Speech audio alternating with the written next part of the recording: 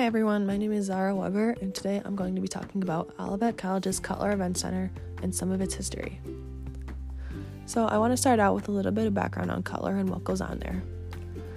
The Cutler Event Center was built on Olivet's campus back in October 2007, and then it was finally finished in August of 2008. Cutler Event Center is one of the newest buildings on campus, and this is where the majority of sports practices and events are held. It's located off Butterfield Highway in Olivet, Michigan, and it's found on the south side of campus. Inside the building, there's Hathaway Court. This is where both basketball teams, the volleyball team, and the wrestling team compete. At full capacity, they're seating for around 1,000 fans. The gym was completely redone this past year, and along with that came a whole new floor, an extra court at the end of the gym for other activities, and a drop-down curtain to separate the two floors. In Cutler Event Center, there's also Jer Klein Wrestling Room at the end of the building where the wrestlers train. Along with the gym and the wrestling room, you'll also find an athletic training room where athletes can go for treatment and recovery.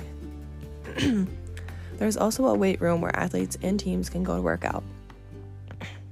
Due to the pandemic, the athletic training room has been temporarily moved into the weight room, and a lot of the lifting equipment has been moved to the extra floor space in the gym. Now, the weight room is where all the athletes go for treatment and routine COVID testing. The Lawrence Room is another multi-purpose room where things like team meetings and presentations can be held. Also, in the Cutler Event Center, there are offices for most members of that athletic department, along with one office for each head coach. Along with Cutler Event Center comes the football field, the baseball field, the softball field, and the soccer field, along with Colossa Track, where all the outdoor sports teams compete. Cutler Event Center is by far one of my favorite places on campus, and I hope you learned a little bit about it today. So thank you so much for listening.